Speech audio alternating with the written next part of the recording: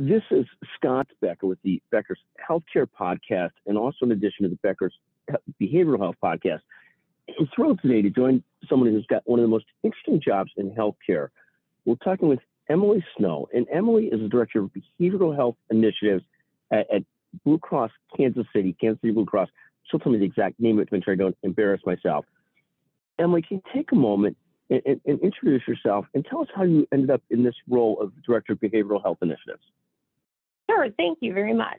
So I worked for about 18 years in Medicaid provided services, and I was a service provider for mostly children in foster care who had Medicaid and did reimbursement through Medicaid.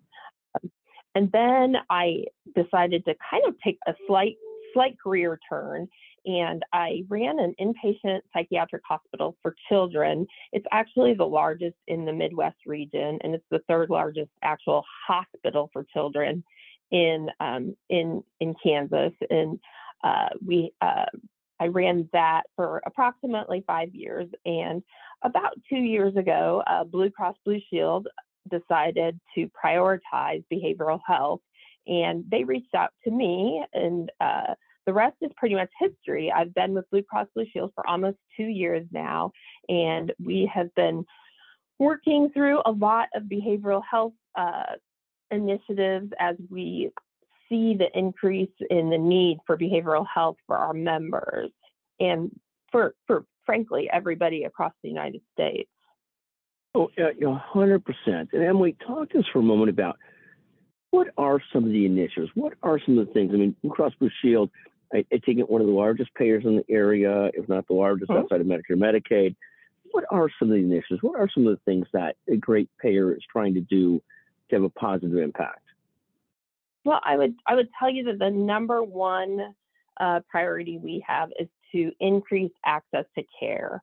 There are approximately 200 psychiatrists in the Kansas City metro area, and that just isn't enough to serve the 3 million residents of the Kansas City metropolitan area. So we want to look at different ways, whether it be through digital or telehealth, ways to increase access to care.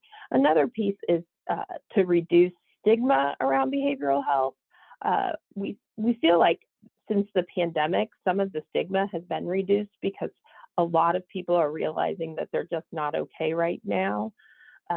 And the other piece that's very important to us, and it's part of a bigger strategy, is to make sure that we have total healthcare integration, meaning that we look at whole health, and behavioral health is part of health, and that should be part of what we treat on a regular basis. And so we are concentrating a lot on integration.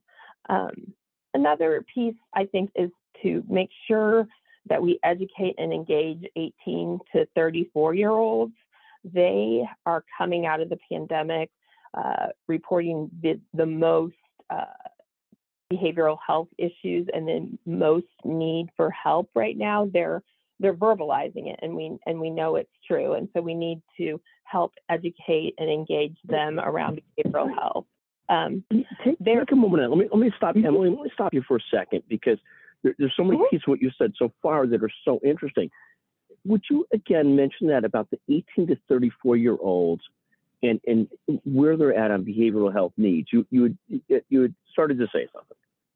Oh, sure. So the number 2 cause of death for individuals ages 10 to 34 is suicide, and it's only second to accidental injury. And we tell kids or adults to wear bicycle helmets or to wear their seat belts, but what do we do about behavioral health? It's kind of a quiet issue, and we don't always check in with our family members or our friends or our colleagues. And right now, the ages of 18 to 34-year-old individuals are actually reaching out to us and saying to us, we do need help. And that is a demographic we need to engage. They'll be running the world in a generation. But that's fascinating. I was not aware of that. And I know that that's such a formative age. And when I hear of children, of friends, or colleagues, and so forth committing suicide, it's almost always in an age range. And why is that? Is it that by the time that somebody's past 34, they're more fully formed, they've accepted life, or there's other causes of death? I mean, that just is a frightening statistic, that this concept of between 10 and 34, that it's the most common cause of death after accidental injury. It's a frightening stat, and it's one that resonates because as you see it in the community and so forth, we all worry about younger people, our children, and so forth and so on. Fascinating statistic. It talks us about, you had also mentioned, and I know you weren't even getting started at all the initiatives that you have going. You would also mention shortages of psychiatrists. And many of us know, if you want to talk to a psychiatrist beyond just getting your prescription filled, good luck with that, just because there's such a shortage of them. I mean, so, and I know they've been, and obviously psychologists, others have filled that gap and done so. So social workers, so many people have filled that gap. But the point on the shortage of psychiatrists is literally incredible how much of a shortage we have in our country. How do we start to deal with that and look at that? What are some of the thoughts there? Well, psychiatrists are some of the lowest paid physicians in the field of medicine. So I think that we need to engage medical students early and educate them about the field of psychiatry. And I think we need to either look at programs where there are shortages of psychiatrists, which pretty much covers the United States, where we can help them pay back their student loans. And we need to probably look at the payment structure for psychiatrists as well. But one thing I know that's very important to them is getting their student loans paid off. And 2/3 of the country is considered a mental health professional shortage area, and so there are programs that help people with student loan relief. But I think we definitely need to rev that up, and I think that different types of systems like hospital systems or insurance companies, different companies need to consider fellowships or endowments for psychiatrists coming out of school. And not nearly enough residency spots. Fascinating shortages. You heard every place. You don't even staff to staff a psychiatric hospital. I mean, talk about ways in which they try and leverage psychiatrists' time. It was a huge learning experience for me years ago when a family member had to see a psychiatrist, and it was very clear. We don't talk at all. We just prescribe. If you want to talk, talk to a social worker, a psychologist, and so forth. But it was just enlightening in an anecdotal way. And then I've obviously seen it throughout the country as I talk to people about how short-staffed we are in so many areas. Like 2/3 of the areas, probably almost more than that. But yes. What other initiatives? What else are you, Emily, following and excited about and interested in? Well, we're really the integration piece will help with the psychiatric shortage. We're looking at programs like coordinated care management, where we have a behavioral health professional in a primary care office, and we also have a consulting psychiatrist that a primary care physician can utilize for advice on prescribing and treatment. So that program could really reduce the need for psychiatrists to see patients who are have subclinical symptoms or have what would be considered a diagnosis, but not a complex diagnosis like schizophrenia or bipolar disorder. We're talking about people who have anxiety and stress. Approximately 7 out of every 10 visits to a primary care physician involves discussion about behavioral health issues. And if we could empower those primary care physicians to be able to treat the people with subclinical symptoms and some less complex behavioral health disorders, we would be able to free up some psychiatric time and some psychiatrists to help the people who have higher acuity and higher needs and more complex medication needs. And this is also a fascinating issue because the primary care community has gone back and forth on how deeply they themselves want to delve into this. whether it's the pharmaceutical part of it or the counseling part of it, for liability risk purposes, for recognition that this is more complex than they thought it was, and so forth. I mean, it's really a fascinating mix. And the more you can get true behavioral health resources with primary care physicians that, for reality, weren't trained for this and weren't trained to prescribe drugs for it, the better off you are, because they really, I mean, it really is. I mean, primary care physicians, obstetric gynecologists have gotten more and more careful about what they prescribe, and for good reason, because they're really not trained in it to that extent. But a fascinating discussion. And you've had more and more of this trend towards putting behavioral health professionals in primary care offices. They just need a big enough office that they can afford that, to have the behavioral health professional in there too.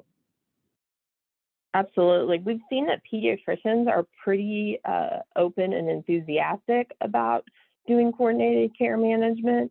They feel pretty comfortable with working with that method of consultation and support from a psychiatrist. So that is something that I find interesting and exciting, because children's mental health is really probably at the top of children and the Gen Z mental health. Those are probably, top of mind right now, as in those groups have really lost, 2 years of their education and 2 years of their life. They've been so different, and so they've experienced trauma from that. And so it's exciting that pediatricians are really open to that concept. And so important. I mean, you can't go through a day without talking to someone whose child is not suffering from some kind of mental health issue. And as a parent, one spends all their time so acutely aware of those issues. I mean, it's and of course, as you mentioned earlier, we all have behavioral health and mental health issues, and there's not quite the stigma that was attached to it at some point, and they're all over a continuum as to how significant they are for all of us. But it's been such a huge part of my priority of life, trying to maintain mental and physical health, because it's table stakes for everything else, quite frankly. Emily, talk to us about, we've talked about shortages, we've talked about coordinated care models, we've talked about this acute challenge for 18 to 34-year-olds, 10 to 34-year-olds. What other trends are you following? You've been now in the behavioral health world for a long time. What other trends are you watching closely? So we can't ignore the opioid epidemic. More people died last year from overdoses than in any other year recorded in the United States. So that's something we have to look at and explore. And we need to offer more medication-assisted treatment and have a broader range of professionals helping with medication-assisted treatment. SAMHSA recently allowed all physicians and nurse practitioners and certified nurse anesthetists, they are all able to get trained to become a MAT waiver provider, a medication-assisted treatment provider. And so there are a lot of options opening up, but we have got to address the opioid epidemic.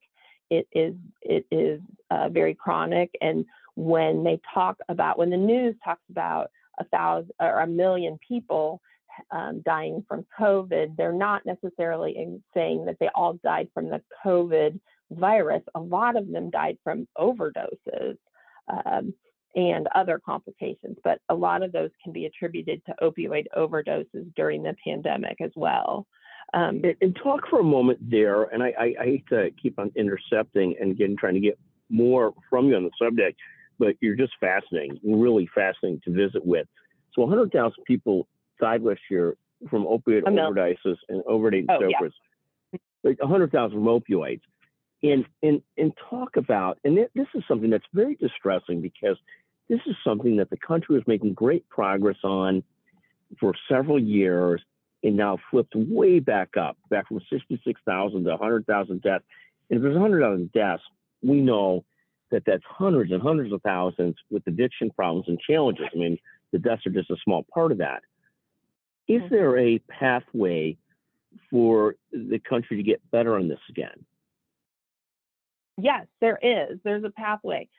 I implore physicians to be very conscious of prescribing opioids. I know that sometimes that it's difficult. I've seen them reduce the prescription of opioids, but I really think that taking the stigma away from medication-assisted treatment will help solve this epidemic, because if you think of medication-assisted treatment like you think of treatment for diabetes. People have to take insulin to function when they have diabetes. And if someone has become addicted to opioids, and really not even through their own fault per se, medication-assisted treatment can be just a standard level of care that looks just like someone who might have another chronic condition that requires regular medication.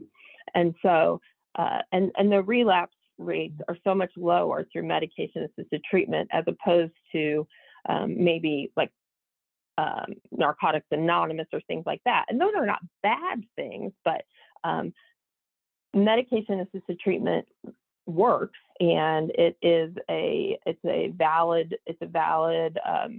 practice, and SAMHSA supports it. And so that's where I think we need to head with that. But that's a fascinating perspective, because quite frankly, for alcohol, Alcoholics Anonymous has had really good results. For Narcotics Anonymous has not had nearly as good a results. And blame, your point on blame is right on. Whether somebody became addicted because they were a recreational user, somebody became addicted because they had surgery or something else and started taking it for pain. The reality is, regardless of the cause, it's typically a genetic makeup that leads somebody to not have an off switch, not be able to stop. And so the blame concept is so wrong, and sort of, people make mistakes. They try things and make mistakes, and they don't realize they're not going to have an off switch for it. And so this concept of blame, meaning the person, regardless of how they ended up getting there, it is so off. And the more that people are willing to, I read enough, seen enough that your point on medication-assisted treatment, it seems like the best pathway, or one of the only pathways. And your point on shame is so right, because you used to see people wind up in those methadone clinics, and those of us that are from a different world would be like, oh my God, what did those people do wrong? What's wrong with them? My God, look at them. And the more you grow, the more you learn, the more you realize they're just us who took it either from a surgery or, screwed up, made a mistake, but then they didn't realize they couldn't control it. And so, but for the grace of God, there go I. It's just so true in this. What other things? You're following the opioids. You're fascinating, Emily. Truly fascinating what you do, and thank God for people like yourself, leading these efforts. Well, what other trends are you watching? We are watching social determinants of health. So that would be people's access to housing, food, a safe neighborhood, safety from domestic violence, different pieces like that. A lot of community health, because behavioral health is really connected.